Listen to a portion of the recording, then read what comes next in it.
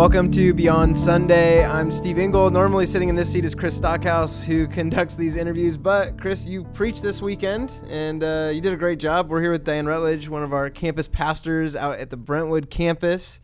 And how'd you feel? I felt good. I had fun.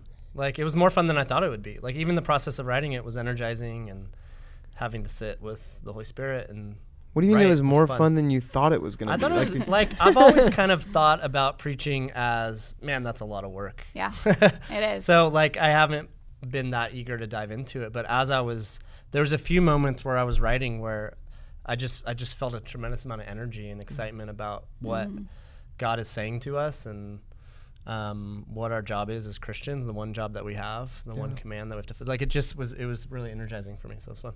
Yeah, I really appreciated how you walked us through Galatians 5, and the words that Paul uses in that passage are so pointed and so clear and so direct, and you did a great job kind of processing all of that for us. Would you say that Galatians 5 and working through that is a part that energized you, or what about this sermon would you say that's the thing that got me all fired up?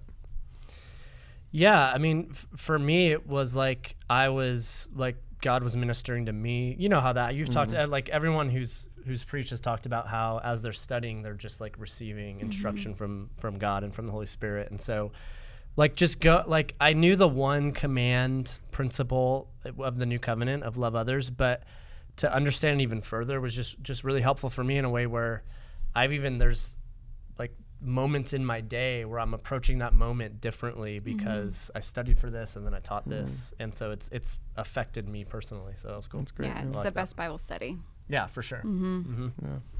Well, I want to focus a little bit on the three difficult dynamics that you brought up, because I think there's a lot more to unpack there through just what that might mean for us, or how we might wrestle through that as followers of Jesus. And even when we look at people looking at us from the outside, so much of what you process through there is vital for us to understand and at least work through and wrestle through in order to present the Jesus that we all know and love. And I think some of the stuff that you talked about, the first one was freedom, and you referenced verse 13. And verse 13, for those of you that need a little refresher, is you, my brothers and sisters, were called to be free, but do not use your freedom to indulge the flesh. Rather, serve one another humbly in love. Diane, when you think about freedom, what, in light of this and in this context, what jumps out at you?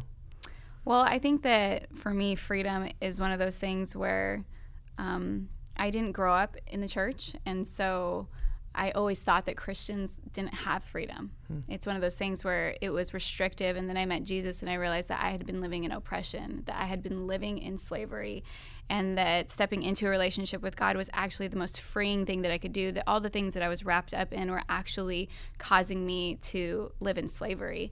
And so that's what kind of comes to mind for me, that true freedom in Christ is actually just an awakening. When he saves you, you get a new set of eyes where you can see the oppression that you were living in. I'm glad you brought that up, because when I think about slavery, like going from slavery to freedom in Christ, it's leaving old covenant things of things that I was taught in church growing up that were a mindset of rule following. And so that's the slavery that Paul's talking about in Galatians, is that like the old covenant, like following the rules slavery, but your slavery is just as real. Right. And there's so many people in our church who their slavery is the things of the world that have ensnared them and become their idol and become their whole focus, which is a form of spiritual bondage and slavery. So it's like we're leaving slavery from both directions, entering into this freedom in Christ that is so amazing.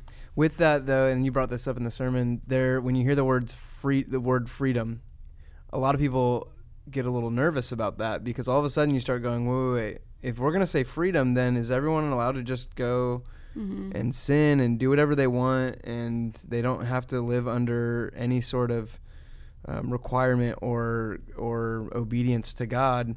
And you unpack that by sharing verse 13, but maybe do you want to talk about that a little bit more? What does it mean to live in freedom, but also not to indulge the flesh in your freedom?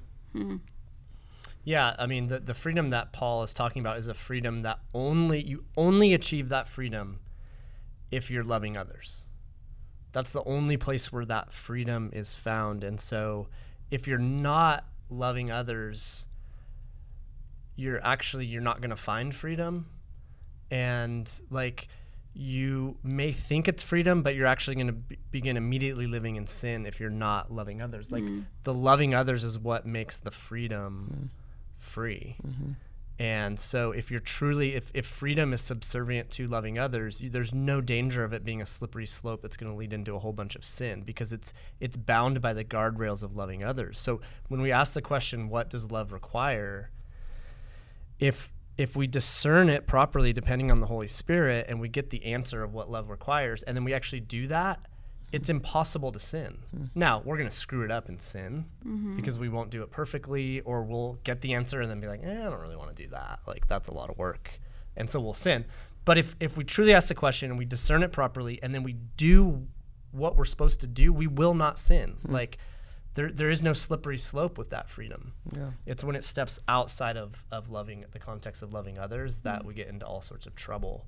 So one of the things I mentioned was, what we should be afraid of is living a life that doesn't love others, is when sin begins to go crazy. We begin living a life of sin when it's not about loving others. It's not about the freedom that causes us to sin. So one of the ways I've been thinking about that, I like how you're talking about sin, because I've been thinking a lot in light of this conversation we've been having over the last, 5 weeks now, is that sin, I can't think of sin outside of it hurting someone else. Like, sin always hurts someone. So if sin always hurts someone, then this what does love require conversation and this what does love require question gets even more tangible, because I know what would hurt someone. So I know what not to do. Like, would that hurt somebody else? Well, love would probably honor or respect or bring dignity or freedom or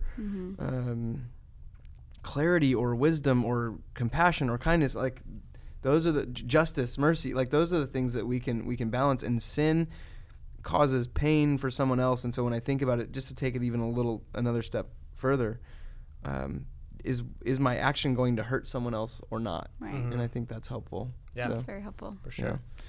Yeah. One of the things I love about this question of what does love require is it's what does love require of me, right? So it removes the judgment, because when you ask what does love require of me in this moment, in this situation, you have to process all these factors that come into play of what's the context of the situation, who's involved in the situation, what's the background of that person in the situation, do they have a history with this, do they have a history with abuse, have they been affected by that? And so the answer of what love requires is dependent on all these variables of the context of the situation. And so you really just you need to concern yourself with what does love require of me in this moment, and it really focuses you in on that. What the rule book does is it tends to point your direction at it creates this mindset of judgment where you're looking at other people, trying to identify who's in, who's out, who's following the rules, who's not following the rules. And this question gets our mind off of that, because of all those dynamics at play in any situation, you can't look at another person's situation and expect to know all the dynamics at play in their situation. You have missing information, so you don't know if they're doing what love required or not, and it's not your place to judge that. Like, you have no idea all those different variables going on, because you're not in their shoes, you're not living it. Yeah. Right. I love that so much. I love that this freedom that we have frees us up from judging other people, and it allows us to be in community with people. I think that the currency of heaven is brokenness, right? And so it's like, when we realize our own brokenness and that Christ gave us freedom, it gives us the ability to love other people without this judgmental mindset. And I love that perspective of thinking, I don't know what that person has gone through. I don't know the hand that they've been dealt, but God does. And God absolutely loves them. And that's what I'm required to do, is to love them in this, and to not ask all those questions and fill in those blanks for them, but to meet them where they're at, and to remember our own brokenness. The currency of heaven is brokenness. That's what God did for us. We don't come to him and prove ourselves after our salvation, right? It's just this process of continuously reminding ourselves that we are broken and Christ died for us, and we get to live in that freedom. So we offer that to other people. That's good. Yeah. That's good.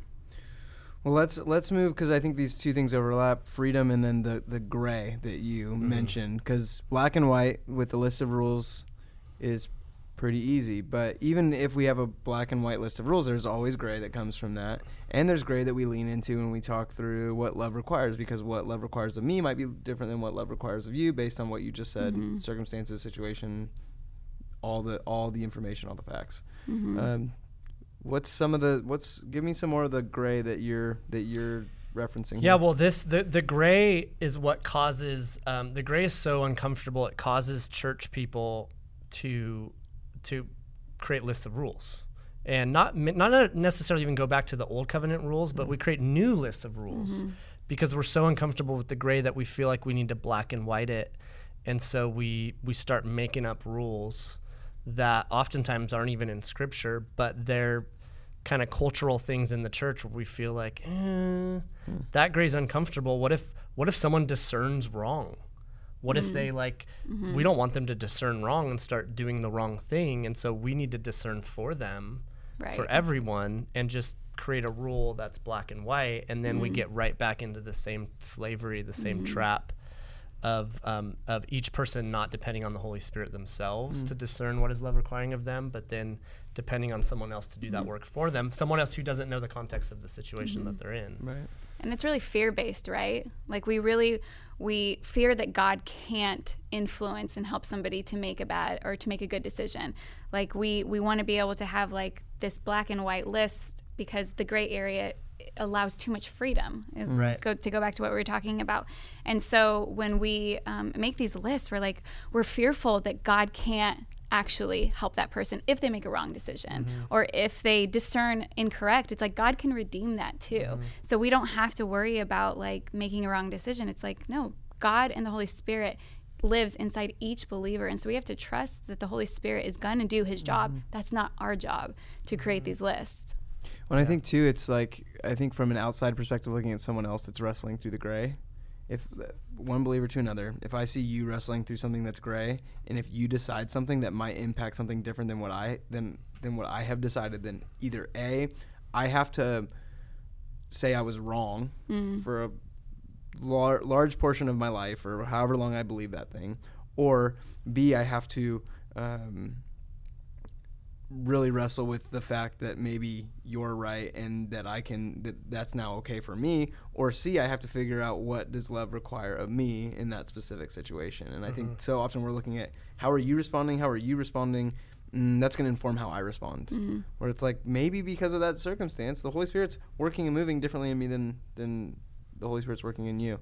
And I think the other interesting thing too is you talked about what's comfortable and what's not comfortable when it comes to the gray. Just to do a little assessment here, when it comes to your walk with Jesus, for both, I want all three of us to answer this. How comfortable are you when it comes to your faith living in the gray? If you're being honest right now. I'm more comfortable than most. Like I'm fairly comfortable in the gray. Like you prefer it? I think personality-wise, I'm curious. I like asking difficult questions, and I like I'm a debater in my personality, personality type. So I love seeing other sides and kind of wrestling through multiple perspectives and learning all sorts of perspectives and wading into that. Like I tend to enjoy that, but I have people close to me that are the exact opposite personality type where, gosh, it's so hard for them. And I mean, I empathize with that because they're wired a little bit differently, and so they're going to approach these things and maybe struggle in different ways than I would. Yeah. How about you? I'm the same as him.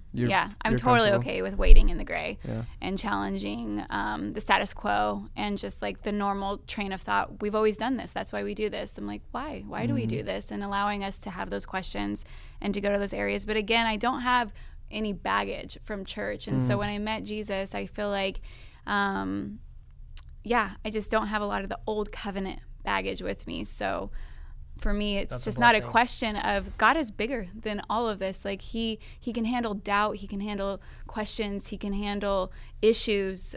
We're just as broken now as we were when Christ died, if not more. And so it's like Jesus is just like, I'm here for you guys. So it's interesting. So I think I'm like you guys as well, which is a bummer. We should have had someone on here that that is more of the personality type that would struggle in the gray. But I have had a lot of conversations with folks in light of this series, and it's been interesting to see a couple things.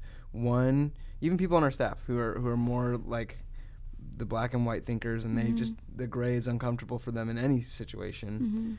And I think everything belongs. There's a place for every person. And so the other side of that, though, is when we look at people who have that old covenant baggage, like what you were just talking about, there are individuals at our church that are wondering why we have to constantly say, if you're struggling with this, or maybe this is difficult for you to process, or because they're like, yeah, I don't have any of that. Right. But there are people that, like I said, you might have to detach or deconstruct, or maybe try to figure out how to reconstruct 40 years of what you understood from Scripture, and how to read it and understand it. So right. And that affects how you interact with God, because if you have this mindset of, I can prove myself to you, God, like I can prove my righteousness, I can prove that like I'm worthy of your love.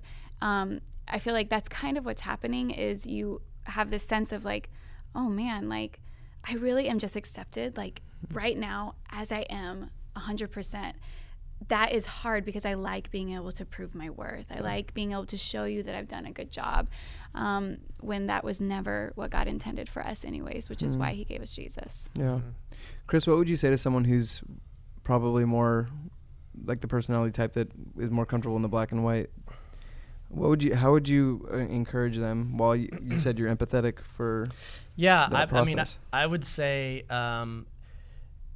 trust the Lord. Jesus is our model for what love looks like. Love is not a free-for-all. Everyone gets to define love how they want. It's been defined for us, and it's a person. Love is a person. And so you don't get to make up well, this feels loving to me. Like, that's not what we're talking about. Like, it's fixed, it's absolute, it's defined, it's Jesus.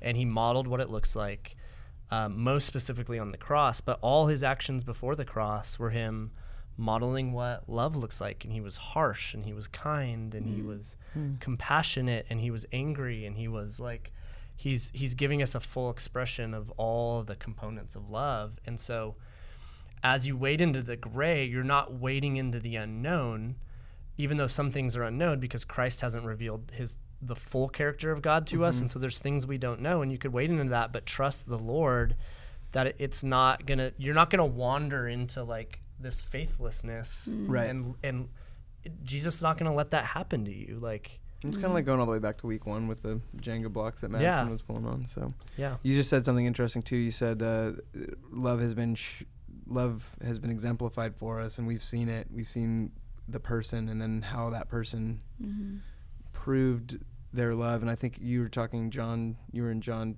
13, 14, 15 to in the sermon this weekend. And in John 15, Jesus says, there's no greater love than the one who lays down his life for his friends. You're my friends if you keep my commandments. And then later would say, my command is this, love one another. And I think it plays in really well with the last thing that you brought up, the last dynamic, and that is sacrifice. And the sacrifice that we have to make, and the sacrifices that love requires of us. So that's the hardest part for me as I'm going through this. I'm waiting in the gray. I'm cool. Freedom. Okay. Sacrifice. It's going to cost you something to love people. And I think that that's where it's easier to have a list versus doing life with somebody and it actually costing you time, energy, resources, treasures. And I think that that's the biggest one that I struggle with. As you were going through this sermon, that hit me. Yeah. I mean, like, even once my boys wake up, like, I gotta get them to school. Like, I have to give up everything about myself just to like serve them and get them out the door in the morning. Is like, not to like trivialize this, but even the little things of, I need to wake up at 6 because my boys wake up around 6:45. I like literally need that, like a half an hour space of like, okay, God, I'm like, you're with me. Let me read a scripture. Let me pray for a little bit. Because if I don't do that, like, I don't want to sacrifice my time, like, and give of myself even for that hour to get them out the, like, it's just like every little thing requires, it's amazing when you're really thinking about, okay, what does love require of me right now? It's like, well, everything I kind of want to do, get to do because love requires me to do this. And it's not that you don't ever get to do, like we get to do things that pour into ourselves and fill ourselves, but so I don't want to like take that to a string, but it is constant. Like it's funny that you brought up your kids, because I think we all have kids, so I think it's easier for us to go, yeah, well, we know what love requires of us when it comes to our kids. Let's take this another, and it's still difficult. It's like, dang, I gotta not do anything for me right now. Take it to another level when we go back to some of the stuff we've unpacked when Jesus talks about neighbor and people we interact with, is that even love would require sacrifice of me with them, like with those people who I may not like and may not like me very much. Right. That's not an easy sacrifice to make. But to your point, the abundant life that comes from that is not something to like turn our heads to. Right. So. Right. It was the joy set before him. You said that, you know, so his sacrifice turned around to joy. And I think that we experience that same thing, but we don't believe it when we do it. We're like, if I love my enemy, am I really going to experience joy? Like, is that true? And so we have to step out in that faith and trust that, no, Jesus led by example in this. This leads to abundant life. This leads to joy. Yeah, that was such a good verse. For the joy set before him, he endured. Like there's sacrifice riddled in that, and yeah, it was great. Any closing thoughts from either one of you? I was really hoping you just go, nope, we're good. Nope, we're good. Do you want to? We can talk a little bit more about the love God, love others, and the tension that I didn't get into in the sermon around that, because we did hear from a few people of like, okay, is loving, the emphasis on loving others, it's that Jesus emphasized, Paul emphasized, the Apostle John emphasized, the one command is to love others. Are they just neglecting? Are they minimizing the love God? And I talked about that, but I didn't get into the tension of it, of like how some people are wrestling with that, because for a lot of us, especially me growing up in church, love God was such the higher of those two greatest commands. Like it was mostly about love God, and then if you stumbled upon someone in need, yeah, you should love your neighbor. But really, the Christian life is love God, right? And so, but what's so confusing for me and what I had to wrestle with is like as I really study the New Testament and all these verses where they're saying there's one command, it's to love your neighbor. Like I don't know how I skipped over that so many times. And so I don't know. Do you want to? I guess we are talking about that. Since I took it there. I mean, we have to now. The no, I think the interesting thing is, I got a little bit of feedback about this after my message, and this is one of the main things people were wrestling through last week, and that is that we would combine the two of them, and they wouldn't be separate, and that loving God wouldn't be the priority, but they can't. The key that we have to understand, they cannot be separated from one another. You can't love God without loving neighbor, and you can't love neighbor without loving God. Like these two, you don't know, like John writes this, you don't know love if you don't know God. If you don't know God, you don't know love. Like it's so interconnected, and we can't separate the two. You can't disassociate them from one another. It's vital for us to understand these through the lens of they're the same. Yeah. Like, and it's nuanced and complex that way, but God's a big God, so he's probably pretty nuanced and complex. Yeah, to me, it's kind of just semantics. Like, I don't think it's something to really get hung up on. And I get why the people are wrestling with it, but it does not minimize love for God. I think it maximizes our love for God when you unite those two together. It empowers us to love God more. And it's actually like, I think when they're saying love your neighbor is the one command, they're saying love God. They're also saying it's in there. It's embedded in there because the two can't be separated. And so they're kind of being more concise with it by not saying both things, because it's kind of redundant to say love God, love neighbor, because they're one and the same. And even that is like for some people, because people need to sit with that. Which is good. Explore I think that a little bit. One thing when they hear that love God and love your neighbor are one, but loving people is like really how you show that you love God. Right. And so I think that where maybe I could get hung up or someone could get hung up is like, well, what about the spiritual disciplines, right? And you had us go through a list last week of the spiritual, like, what do you do to prove that you love God? And I read my Bible and I do these things. But if we go back to this question of what does love require, sometimes love requires that you get into the Word, because you need to know how to interact with people. You know, you need patience, you need guidance, you need wisdom and discernment, and you get that through the Word of God. So we're not saying like you're throwing out all these other things by just loving your neighbor. Those things are going to be a part of what does love require. Love requires me to do these disciplines in order to love people. Correct. Yeah. Which one? And I had a conversation with one of our wiser people at Cornerstone. When did we talk? No, it wasn't you. Oh, Was it was it Clint? actually I was talking to John Gilpin, who's been Yeah, around yeah, Cornerstone he for a while. wins. He's Yeah, way he wiser destroys than you. But John said, I loved the question of what's your motivation, because if your motivation behind those things is to make sure you're moving up God's list, yeah. then it's not. That's Right. not loving God. That's Right. loving self. Right. But if you're loving God, if you're reading your Bible, if you're reading Scripture, if you're praying, if you're if it's for someone else, Right. then yeah, you're loving God because you're loving others. So Absolutely. what's the motivation? Yeah, and he's going to fill us with that desire. So if we connect with him, we're immediately going to think about, oh my gosh, how can I love the people around me? It's just going to be this transactional experience where we love you, God. Okay, good. Love this person for me because you're my hands and feet. Yeah, amen. That's good. Yeah. I think it's time for you to end this. Like, you've let it kind of linger on a little bit. As I actually tried to end it, and steward then you were leader of like the. I don't feel good about letting someone else do the Podcast. interview question, so why don't we bring up this one more thing? All right, hey, next week is the last week of our What Does Love Require series. We're getting into Philippians the week after, so hopefully you'll be around for that 8-week series. We love you guys. Thanks, Chris. Great job, Dan. Thanks for being here. Have a great one. Love you guys.